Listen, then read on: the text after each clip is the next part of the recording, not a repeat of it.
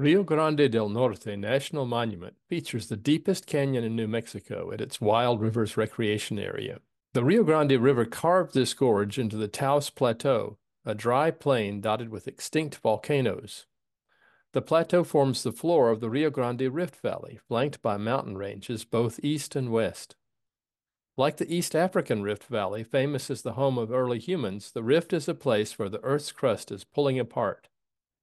Join Rock On Mother Earth for a hike into the gorge with two rangers and an interview with the lead author of a recent study of its geology. I'm Roadside Geology of Georgia co-author and Walks and Talks guy Bill Witherspoon. Welcome to Rock On Mother Earth. We get the beat of the planet from her landscapes and rocks. Episode 2, Wild Rivers, the Power of Water. Tim Long is an interpretive ranger at the Bureau of Land Management's Rio Grande del Norte National Monument. We began our visit one October morning at the Wild Rivers Visitor Center.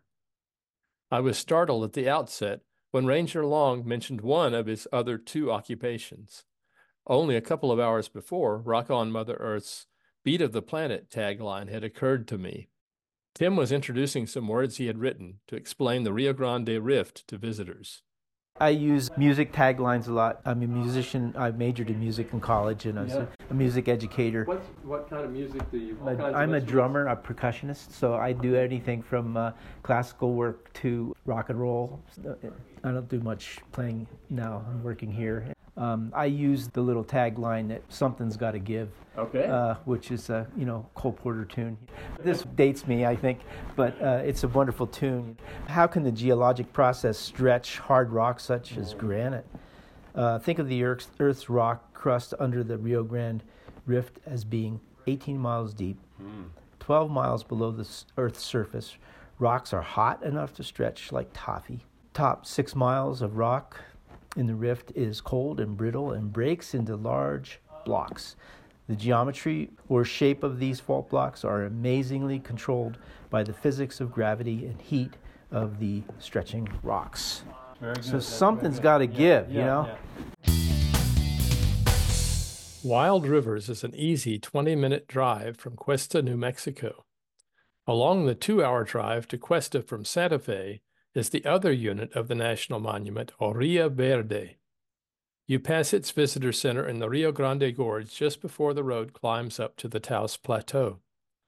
The Taos Plateau is blanketed with lava flows and dotted with volcanoes, a lot like the high plains around Capulan Volcano.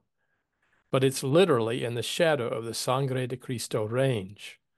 Only 17 miles southeast of the Wild Rivers Visitor Center, Wheeler Peak soars to more than 13,000 feet.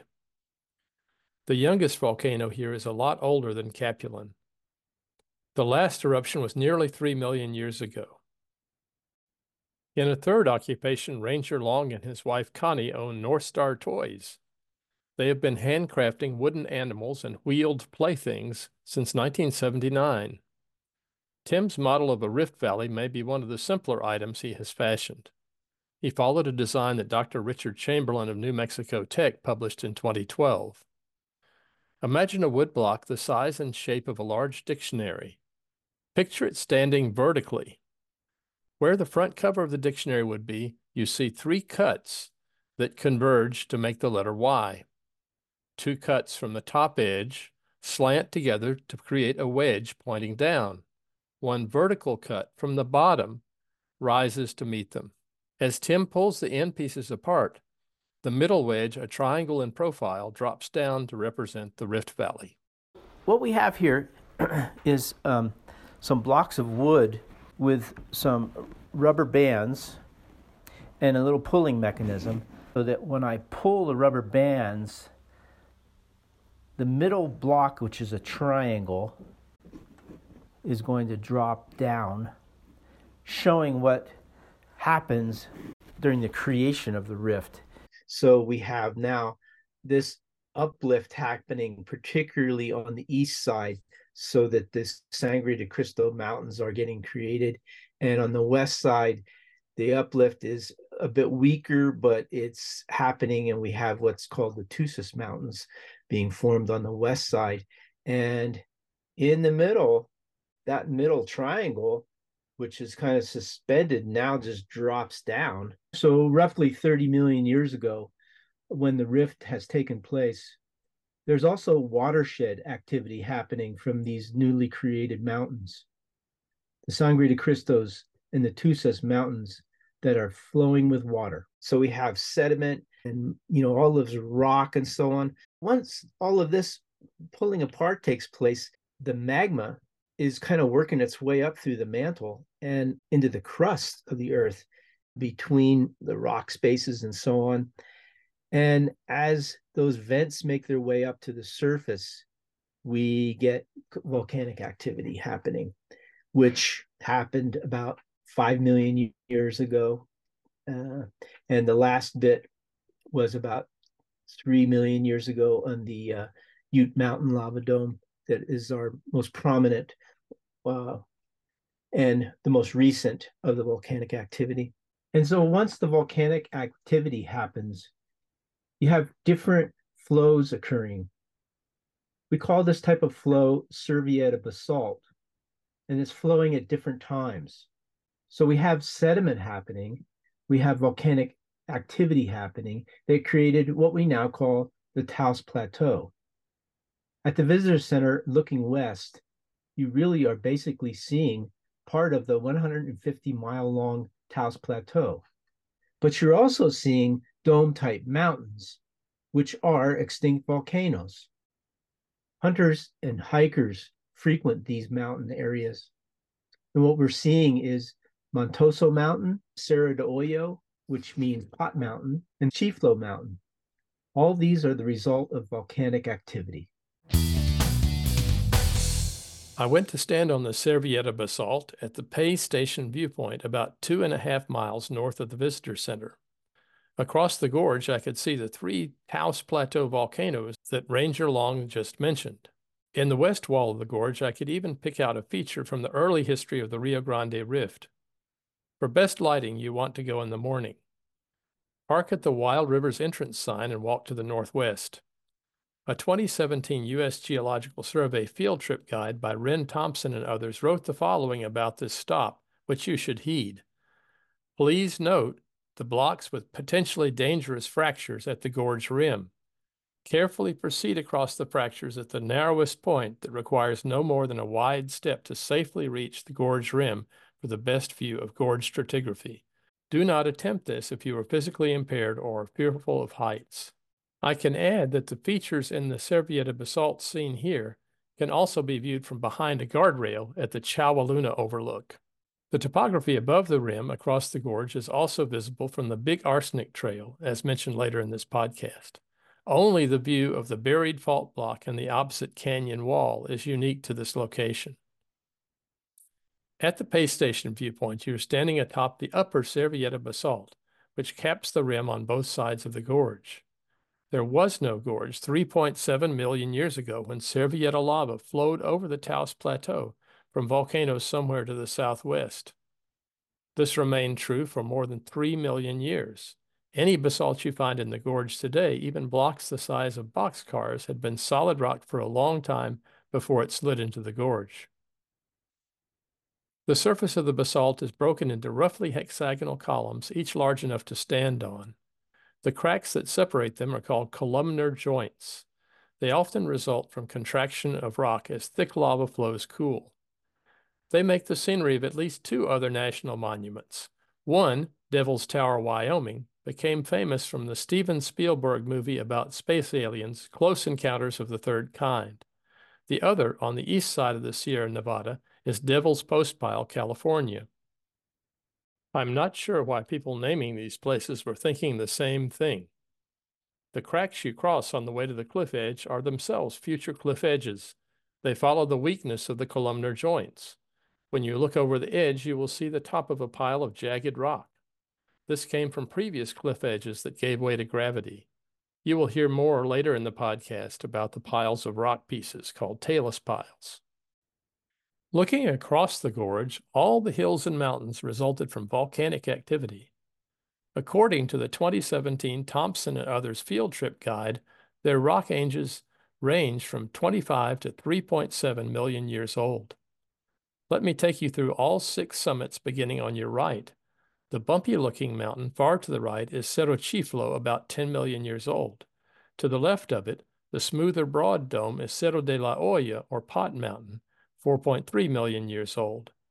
A similar-looking large mountain to your left is 5-million-year-old Cerro Montoso. Just right of Cerro Montoso in the far distance is a little pointed summit, which is Cerro del Aire. At 3.7 million, it's about the same age as the Upper Servieta basalt. The oldest rocks, at 25 million years old, are in the near hills directly across the gorge, just to the right of Cerro del Aire. The hills are known as Timber and Brushy Mountains. If you look closely at the base of the prominent Upper Servieta basalt cliffs just to the left of Timber and Brushy Mountains, you will see a thin band of pinkish loose material. Most likely, if all the talus could magically disappear from the walls of the gorge, sediments like these would appear nearly everywhere between and below the upper and lower Servieta basalt layers. But the reason for standing at this viewpoint is the exception that juts out of the talus directly across the gorge. It is a triangular patch of reddish rock nearly 1,000 feet long at the base and nearly 400 feet high. Notice that the lower Servieta basalt cliffs to the right of it end against its slope. This suggests it was a peak on the landscape that was present when that basalt flowed over the plateau. Geologists conclude that it came from the same volcanic activity 25 million years ago that made the rock of Timber and Brushy Mountains. I was puzzled to learn that any 25-million-year-old rock is visible in and above the gorge. Think back to Ranger Long's model and its down-dropped middle block. The first volcanics laid down on the Rift Valley floor ought to be deeply buried under later sediments and volcanics.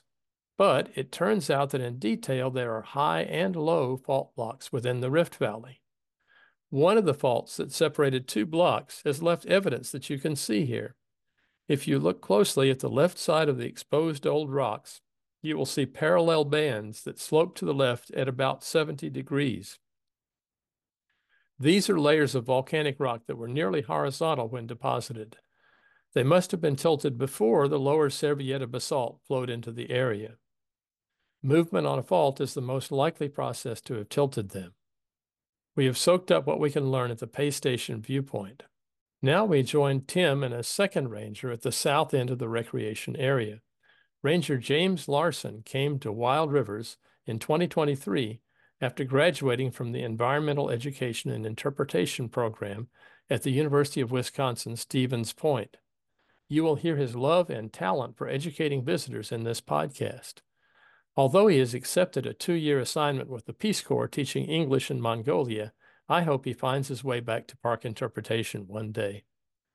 James led off our day together at the park's best-known overlook 2 miles south of the Visitor Center. We should probably set the scene for our listeners here, but we're standing right at the JUNTA Point, south end of Wild Rivers, and we're looking at basically a big hole in the ground that's 800 feet deep and about 3/4 of a mile wide. This is the widest and deepest portion of the Rio Grande Gorge in the whole monument. So this is a really special and magnificent place. It's really a world of extremes out here. Yeah. I mean, there's the plateau, which covers much of Taos and like the surrounding areas, which is virtually just completely flat. And then there's the gorge, which suddenly drops 800 feet. Yeah. You know, you'll walk right up to it, don't even realize you're there until you're looking straight down. Yeah. And then there's the southern end of the Rocky Mountains range coming through right here Yeah. with the Wheeler Peak we were talking about is the tallest mountain in New Mexico. You can see both the Red River and Rio Grande meet here, and you can, even from this far away, you can hear the rivers raging. That's why they call this place Wild Rivers. But there's lots of trees down there, Ponderosa Pine and Pinyon Pine and Douglas fir and juniper. We often see bighorns down there, and they've been on the LaJunta Trail here. What's a bighorn? Rocky Mountain bighorn sheep, yeah. They're pretty common out here. If you come and visit Wild Rivers, I'd say there's a 50-50 chance you see one on your visit, which increases depending on how long you're camping here. I wanted to bring up what I think of as an interesting phenomena here. in the gorge itself, which is, if you look down here, you can see the tall pines down lower. We don't have the tall pines on the rim here. All right. So it's like, why are they down there? You know, because in the west, because of the elevation gain, as you get higher, you get more moisture because of the way the clouds come in. They'll tend to drop more rain and snow on the peaks or in the mountain ranges rather than in the flat areas. So because of the moisture coming off of the river, it tricks these Ponderosa pines into thinking that moisture is the same as, you know, it's the same moisture that's at the higher elevations. You know, so we've got these big pines growing down there. Pines growing right in the valley of the Red River there. It looks like some big tall Ponderosa pines I can see from here. Then we call it an inverted ecosystem.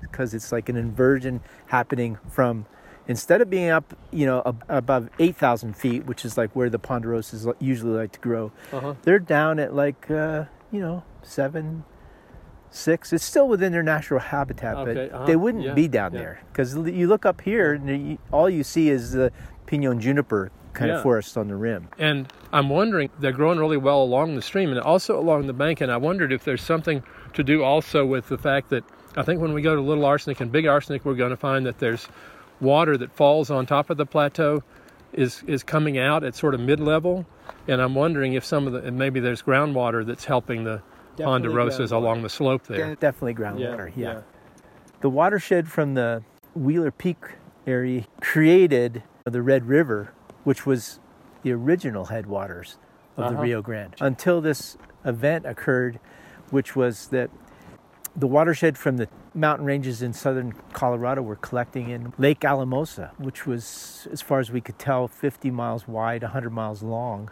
Just past that dome up there is the Ute Mountain, There's a series of hills that they call the San Luis Hills, which are on BLM land. They created a dam that held all of that Lake Alamosa back in place. That gave way 400,000 years, which started the initial flow through here to make the Rio Grande headwaters be farther north than the Red River. And then when that event occurred up in the San Luis Hills that broke through, there must have been just a massive amount of water flow that came through there that really created this gorge that we're seeing here. You know? I mean, to cut through basalt like that, and, you know. At La Junta Point, the Rangers and I compared the view with a map I had enlarged from a 2019 research paper. The work by Travis Clow and others adds to the picture of how the gorge evolved after the Lake Alamosa spillover opened up flow from a much bigger area. Dr. Clow talked to Rock on Mother Earth about how that flow supercharged two alternating stream processes. These words incision and aggradation may sound unfamiliar, but if you enjoy the mixed blessing of living next to a creek or river, you may recognize the processes. Incision sounds like surgery, but high water won't have surgical precision if it incises a channel across your yard. Then there's the aggravation of aggradation. Overnight, a flood leaves behind mud or gravel, grading a low spot for which you had other plans. A gorge like we see here that's like 240 meters deep, that was created by the river. In this case, the confluence of the Red River and the Rio Grande River. Essentially, there is a balance between stream power, so how much water is flowing through these river systems, and sediment flux, so the amount of sediment that's in the system. And one could imagine that when you don't have a lot of stream power, and all things else being equal, you have a lot of sediment, that things can aggregate so that the base of the river level can rise up. And on the flip side of that, when you have a lot of stream power, perhaps after a melting event from recent glaciation, you then downcut and then incise into what is now this gorge. So you can imagine that, let's say about 400,000 years ago, there was no gorge. It was a river that you would imagine, or a creek that you could find in your neighborhood. We postulate that after the overflow of Lake Alamosa, near Alamosa, Colorado, at about 440,000 years ago, that's when we start to see a through-going river that can incise through bedrock and alluvium to lead to what we see today. Yeah. When we first visited Rio Grande del Norte and the Wild Rivers Recreation Area and looking out into this gorge, we were struck by these flat-topped surfaces that are deeper down in the gorge. We, at the time, weren't sure if they were terraces or maybe backfills of landslide deposits. If I read your work correctly, you found both terraces deeper in the gorge and backfills of landslide deposits higher up. Mm-hmm. I'd like to ask you a bit later about the landslides you wrote about. I'm interested in both the talus piles and those weird features called TOREVA blocks, but I think your main research focus was the terraces. Can you tell our listeners what a terrace is? In this environment, the terrace is really an ancient floodplain, a flat surface of fill that was sourced from upriver, basically a snapshot in time of what the floodplain looked like before river incision progressed to create the landscape that we see today. These terraces, you can imagine this, right? Let's start with a river where there's not a gorge, right? Something that you could imagine, in your neighborhood or at a park, right? If you have a new river, right, that's actively flowing, and you have a situation where through stream power or through tools, through twigs, rocks, things like that, you start incising that river. If that situation and those conditions stayed the same way throughout time, you would just have a straight cutting down river, right? There's portions of the Grand Canyon, for example, where there's been insane amounts of incision, but you're not seeing any terraces really. You just see a straight, almost straight up and down cliff, right? But clearly in Rio Grande del Norte National Monument, in this area that we're looking out on here, that is not the case, right? We have a very wide gorge. So as that river began to incise, it wasn't just fully incising all the way down to the 240 meters from the cliff top as you see today, but rather there was periods where there was incision, but then there was equilibrium, and perhaps also accumulation of sediment at the base of the river as well. So when you have a period of equilibrium, you're going to develop a floodplain. And that floodplain, after conditions change and incision begins to progress, will be preserved on the landscape until it gets wiped out by a later event. In this case, for what we presume to be earlier terraces closer to the rim or upper in elevation from the current river, those were wiped out by landslides. But what we see still preserved, when you walk on them, they're just nice and flat surfaces. And they're also populated with large boulders that we believe have been in place since their deposition along the levee of what is now the terrace. And so these large boulders that sit on these terraces were actually the key ingredient for us to be able to date these surfaces and come up with incision rates and what might be driving incision. When the rangers and I looked at your map, we saw that you numbered the terrace levels bottom to top from QT1 through QT6. I need to explain for listeners that the Q stands for the Quaternary period, which covers the last 2.6 million years. This period is defined by repeated climate swings between ice ages and moderate temperatures, which scientists call glacial to interglacial cycles. So looking south from La Junta Point, we spotted a long terrace on the far bank, a few hundred yards past where the rivers meet. You labeled that one Quaternary Terrace 4 or QT4. Another QT4 was right below our feet between the rivers. Beside it on the other side of the Rio Grande, slightly lower in elevation, you identified a QT3. That's what we're seeing from La Junta Point looking south. Right. But then when we turn and look north, we're actually looking into the area where I actually took the hike with the park rangers. I'm looking up the gorge. I can actually see two big mountains up on the rim in that direction. I see one that's closer that's called Cerro Chiflo, and then I see Ute Mountain back in the background. Off to the right, up a straight line to that closer mountain, the middle of it, I see a couple of flat places, and one of them is slightly higher than the other. And we walked on the lower of those two, the river trail that connects the trail we went down, the trail we went up. Is that Big Arsenic and Little Arsenic, I believe? Yeah, exactly. Walks right on that QT3. Now I'm down with Ranger Larson on that QT3 terrace. And off to our left, we can see kind of a rise. And actually, if you turn to your left, you see kind of these big boulders. And I think that's the edge of the slightly higher QT4 terrace. So here I am with the terrace. What should I be seeing? Yeah, so as you're walking on this terrace surface, it's probably pretty stark. And as you look around, you'll notice too these large boulders, and these are serviette basalt boulders. Those that are closest to the river, those are deposits that didn't come rolling down from the cliff next to you, but rather were very likely to be plucked much further upstream and deposited on these terraces before they were abandoned. And how we know that is they're sculpted and rounded in a way that implies a long travel distance. You could imagine that if something didn't travel very far and it's a very hard substance, it's a basalt in this case, that it might be jagged, it might be blocky, it might exhibit features that it just kind of fell, right? Very similar to what you'd see when you're on top of the rim of the gorge. You see this columnar jointed basalt that certainly isn't smooth to the touch. However, these boulders on these terraces are smooth to the touch. In many instances, for some of the larger boulders or even cobbles, you can flip them over and see fluting and casting from deposits along its way.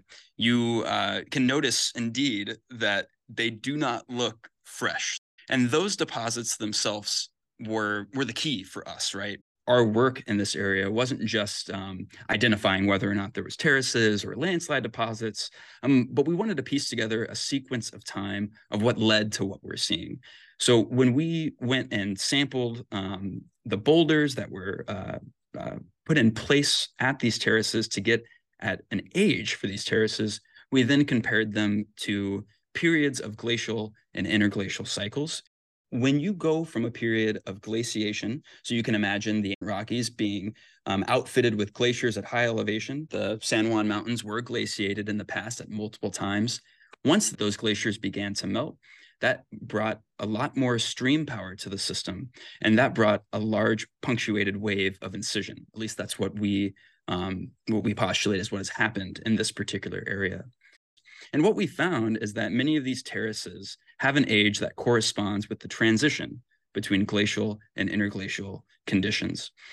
That gives us some evidence to say, hey, it's likely that what is driving incision, at least over the last 60,000 years or so here, might have something to do with these glacial and interglacial changes. And this is something that doesn't happen overnight, right? This is going to happen over hundreds to thousands of years. But nonetheless, what that has led to is the abandonment of these surfaces that are known as terraces. For the rest of the podcast, we'll take a hike into the gorge. Less than half a mile down the Big Arsenic Trail, 300 feet below the canyon rim, we'll see where a staggering geologic feature cradles a sweet-smelling grove of Ponderosa Pine. Dropping 400 more feet, we reach the river, pass Big Arsenic Spring, and continue to a terrace that Ranger Larson calls better than an art museum. That's the end of the podcast, 1 mile from the Big Arsenic Trailhead. If you make this hike, you can simply retrace all the way back to the Big Arsenic Trailhead. Or, as James Larson and I did that day, you can branch off about halfway up onto the river trail. We dropped back down to a place 800 feet below the rim, close to where river rafters brave thundering rapids in spring. We climbed a little bit to the QT3 terrace that you heard Dr. Clow and me discuss. Then we climbed a lot more up the Little Arsenic Trail with spectacular views. James and I emerged at Little Arsenic Campground, me feeling the altitude and my age, but very satisfied with our 5-hour, nearly 5-mile hike. So let's start down the Big Arsenic Trail. The Rangers explained that the Civilian Conservation Corps in the 1930s built the walls and switchbacks that guide the trail through the upper serviette of basalt. Before the first switchback, there's a viewpoint with the sign Rio Grande Gorge, Inverted Ecosystem. From here, above the gorge rim, you can see several features that we discussed at the PAY Station overlook. Cerro Montoso across the river, and sighting up the gorge is Cerro de la Olla, aka Pot Mountain. Look closely in front of Pot Mountain to the left of its summit to see the two small bumps that are remnants of the pre-rift volcanics of 25 million years ago, Timber and Brushy Mountains. There is no lower serviette of basalt to cross on this trail. Instead, the switchbacks lower you through a talus pile of jagged boulders, many as big as you are. When I talked to Travis Clow, he contrasted the history of these rocks with the rounded boulders on terraces. So we're seeing talus piles. So talus is it's like a mass of rock fragments at the foot of a cliff. And these are distinct from those rounded, sculpted, serrated basalt boulders that we see at the edge of the terraces that were sourced from upstream. These were sourced instead from very nearby, from the cliff, and have been ongoing throughout time, right? Landsliding has occurred largely because this basalt, like much basalt, is columnar jointed.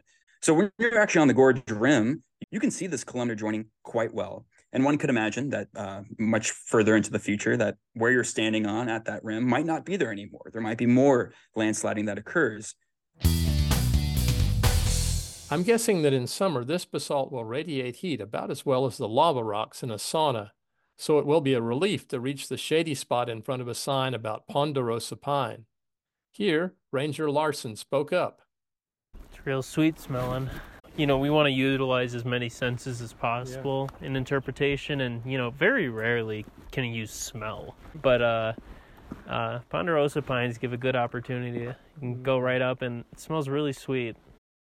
This is one of the terrace-like areas that Clow and others determined to be not a terrace, but backfill behind a landslide deposit. Weirdly, the deposit in question is a nearly intact strip of basalt parallel to the cliffs, twice as long as a football field, and at least 25 feet wide. It lies to the left of the trail and tilts toward the trail at about 30 degrees. It seems to cradle the soil and water that allows the Ponderosa pine habitat. I asked Dr. Clow about this enormous strip of tilted basalt. These large blocks are like staggering. They're very obvious features in the landscape. And one thing that we battled with initially was, well, is this related to terrace development? Because you end up seeing these flat surfaces next to these large blocks. These large landslide blocks are actually known as TOREVA blocks. They were first observed in like the 30s in TOREVA, Arizona. And what these are basically large chunks, in this case of serrated basalt, that there was a landslide that occurred on what's known as a listric surface, a curved slip surface that has led to the back tilting of these blocks. Would this be something happened like one day it's up on the cliff and the next day it's down where it is now? I wouldn't say that it happened over the course of a day, right? But one thing that we do know is that all occurred before the development of the terraces, most likely somewhere between 150 and 400,000 years ago. And I can only speculate on how quick that event would have happened, but I don't think it would have happened overnight. Why do you say that they're not something that could have happened since your terraces? You can project the landslide listric slip surface and see that gets truncated by the terraces. Those terraces had to have formed after this large-scale landsliding. Otherwise, they would have been displaced themselves along this listric slip surface. Have you seen the TOREVA block by the Ponderosa Pine sign?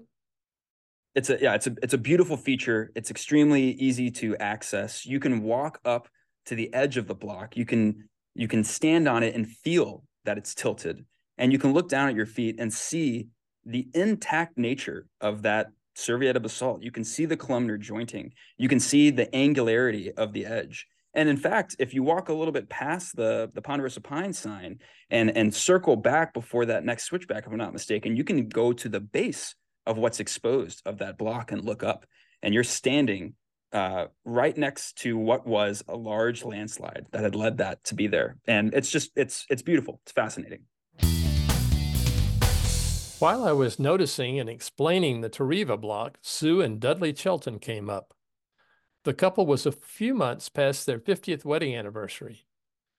Dudley is an oceanography professor who Sue wanted us to know was elected the previous year to the National Academy of Sciences. They were aglow from visiting the river's edge. So you guys decided to hike down to the bottom, and what did you see? Oh, God, it's amazing. So I mean, these are Ponderosa pines down there, right? Yep. I mean, from the top, I looked down and I saw these big tall trees, and I said, geez, those look like ponderosas. First, I thought they were telephone poles. I thought, I have a telephone line running up this. But then we got down to the bottom of Little Arsenic Spring Trail, and it's like, those are Ponderosa pines, you know? Yes. They got to have a lot of water. Yeah. So yeah, we were talking about that. We've coined the phrase an inverted ecosystem. So, yeah. you know, they're Yeah. like tricked into thinking that I there's was plenty of shocked. moisture down here Right. rather than up in, you know, the Right. 8,000 feet. Right. You know, so they just grow down here. You know? Anyway, seeds get deposited from birds and other wildlife, you know, and wind, you know. I've heard a lot of birds. The river. The river, walking along the river is just and gorgeous. the rocks, all the rocks. Yeah. And the color of the river, I was like, I mean, I didn't expect. What color is the river? Kind of a greenish, greenish blue. I'm sure that it's sediments that are in it, you know, but they're not the usual red or brown sediments that I'm familiar with. It's some sort of volcanic sediment that's more of a gray. But it's just so pretty, the boulders. I mean, it must be incredible here in the springtime or early summer when the snow melts and the river's roaring. Oh, it's raging, yeah. So just as a, you know, it's, we measure it with cubic feet per second, you know, CFS. And right now it's running at about 55 CFS. In the spring it was like over 2,000. You know? So, oh my gosh! So it's up to about here, right? Wow. And I suppose, was this a bigger year than normal? Or? It was. We had a wet spring, so yeah. And then a dry summer. You know. Well, it rained all summer long in Colorado, but nothing here, right? Yeah. People were complaining about that. Yeah. So this is your first time down here. It is. Oh, you're going to love it. Oh, It's so amazing. It's just an incredible ecosystem all along there. As I neared this oasis-like world after rounding the first switchback past the junction with the river trail, my back was to a notable geological view. Only on the way back up did I notice the pink sediment layers between the upper and lower Servietta basalt. These are the same sediment layers, usually hidden under talus, that I mentioned seeing from the PAY Station overlook. The sediments belong to the Santa Fe group, similar in age and origin to the pink rock layers you see in road cuts just north of Santa Fe. As Ranger Long described with his rift model, these are sediments that have been filling the Rift Valley. They were eroded from the adjacent rising mountains. Ranger Long had returned to his visitor center duties by the time James and I reached the Rio Grande.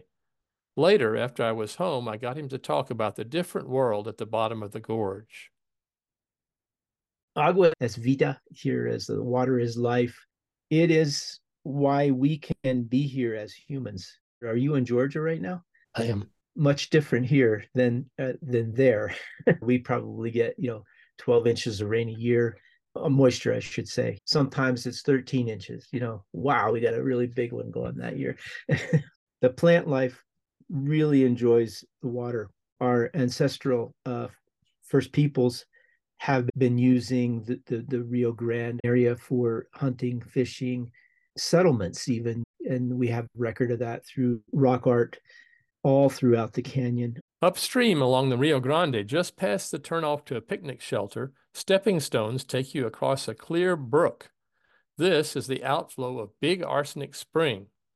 The name is assumed to be reverse marketing by an early settler who did not want company. The water, both here and at Little Arsenic, is arsenic-free and safe if filtered or treated like any backcountry spring. The actual spring is somewhere upslope where the groundwater of the Taos Plateau comes out of fractures in bedrock. It is concealed under the talus that you can see from the stepping stones. The huge rock, partway upslope, is another TOREVA block. James coaxed me onward to see some rock art. Just past the springs, we walked on a flat open area that Clow and others identified as one of the youngest terraces of QT1. About 350 feet past the springs, to the left of the trail, I was photographing some petroglyphs in the shape of baby-sized footprints. Along came Christy Lowry and Jason Buckheim. They were returning from upriver, a little bewildered about not finding any springs. The 60-inch annual rainfall of their home state, known as the Sunshine State, had conditioned their search image of a spring. We're from Florida, and we heard the springs were up there. Yeah, you crossed over one of them coming in here. It's not what we think of as spring, so. Well, you go, people do cave diving in Florida Springs. Yeah.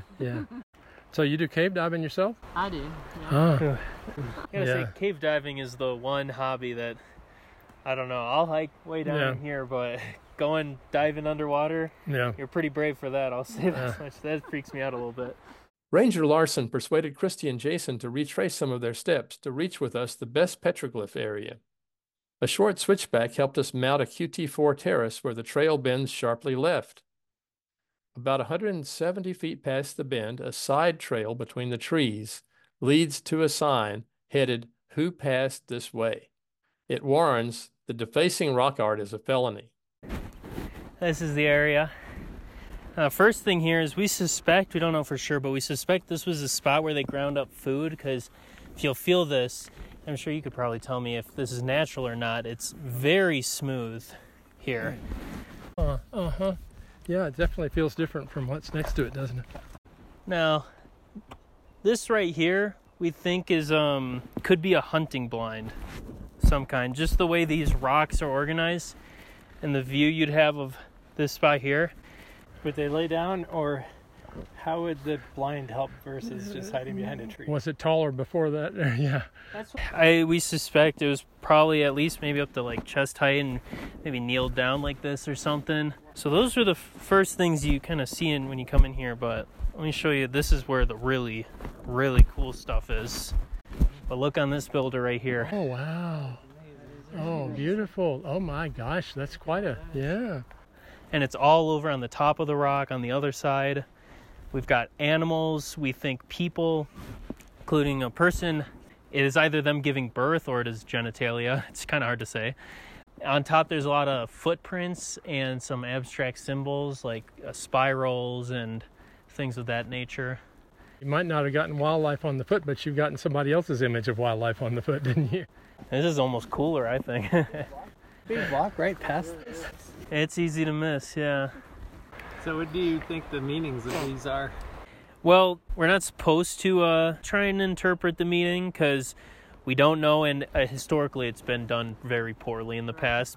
The Puebloan indigenous people that live around here, they don't talk about their religion at all with outsiders, because back when the Spanish first came here, there was very severe punishments for practicing, their indigenous religion. I mean, like, cutting off limbs and stuff, really horrific stuff. So they've just maintained complete, total silence with any outsiders since then for, gosh, it's like almost 500 years, I guess. But there's some like vague ideas that archaeologists have on meaning. They think a lot of petroglyphs were done by shaman, religious leaders in indigenous communities. A lot of it is petroglyphs of wildlife, bighorns and elk and deer. And, we have bird footprints and rabbit footprints. So they think a lot of it potentially could be related to hunting magic. There's also a lot of abstract symbols, which are a lot harder to determine what that is. Some people think it's either visions shamans had when on substances like peyote, or in the inverse, it would be something they look at while on peyote to have some kind of revelation. Again, we really can't say for sure. And it's sometimes hard to tell the difference between an authentic petroglyph and a imposter. Yeah, like that one I think is recent. Typically the more modern ones are of less quality, because these look pretty good. Yeah, back then they were, shamans doing it for like religious purpose. It was very serious. Whereas now people are doing it to be like, oh look, I found another petroglyph, but it's one they put themselves. There may be one of the examples, and I see a circle with a cross in it, and it looks like it was just hastily scratched into the rock. Yeah, that's the one way you can tell if it's more modern, is if it looks more like they're just scratching it versus the very meticulously peeling off the top layer of the rock. You will have noticed that we have strayed into archaeology and art history, but after all, this is rock art. I asked Dr. Clow for geological context. After that, you will hear closing words from Ranger Larson. Some of these deposits, some of these large, rounded and smooth boulders are the ones that actually have the petroglyphs on them. It's really cool and poetic that what is a cultural phenomenon also has to do with the fact of how this gorge was created, and this whole story of incision and gorge widening and glacial and interglacial cycles all gets married together in creating deposits that led to petroglyphs that you can see when you walk along this trail. Now, also, they're covered with this black stuff. Can you talk anything about this stuff that they meticulously, I said scratched at one time, but they meticulously kind of almost picked these petroglyphs out of this black covering that's on these boulders? Yeah, so that black covering is a remnant of weathering that has occurred since these boulders were deposited.